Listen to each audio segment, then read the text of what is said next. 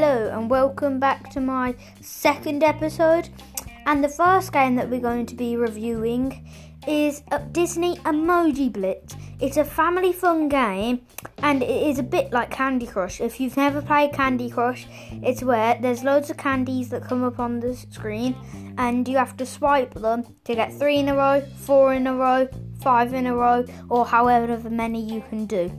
And instead of candy, it's emojis, and there's different events, and the event at the moment is Beauty and the Beast.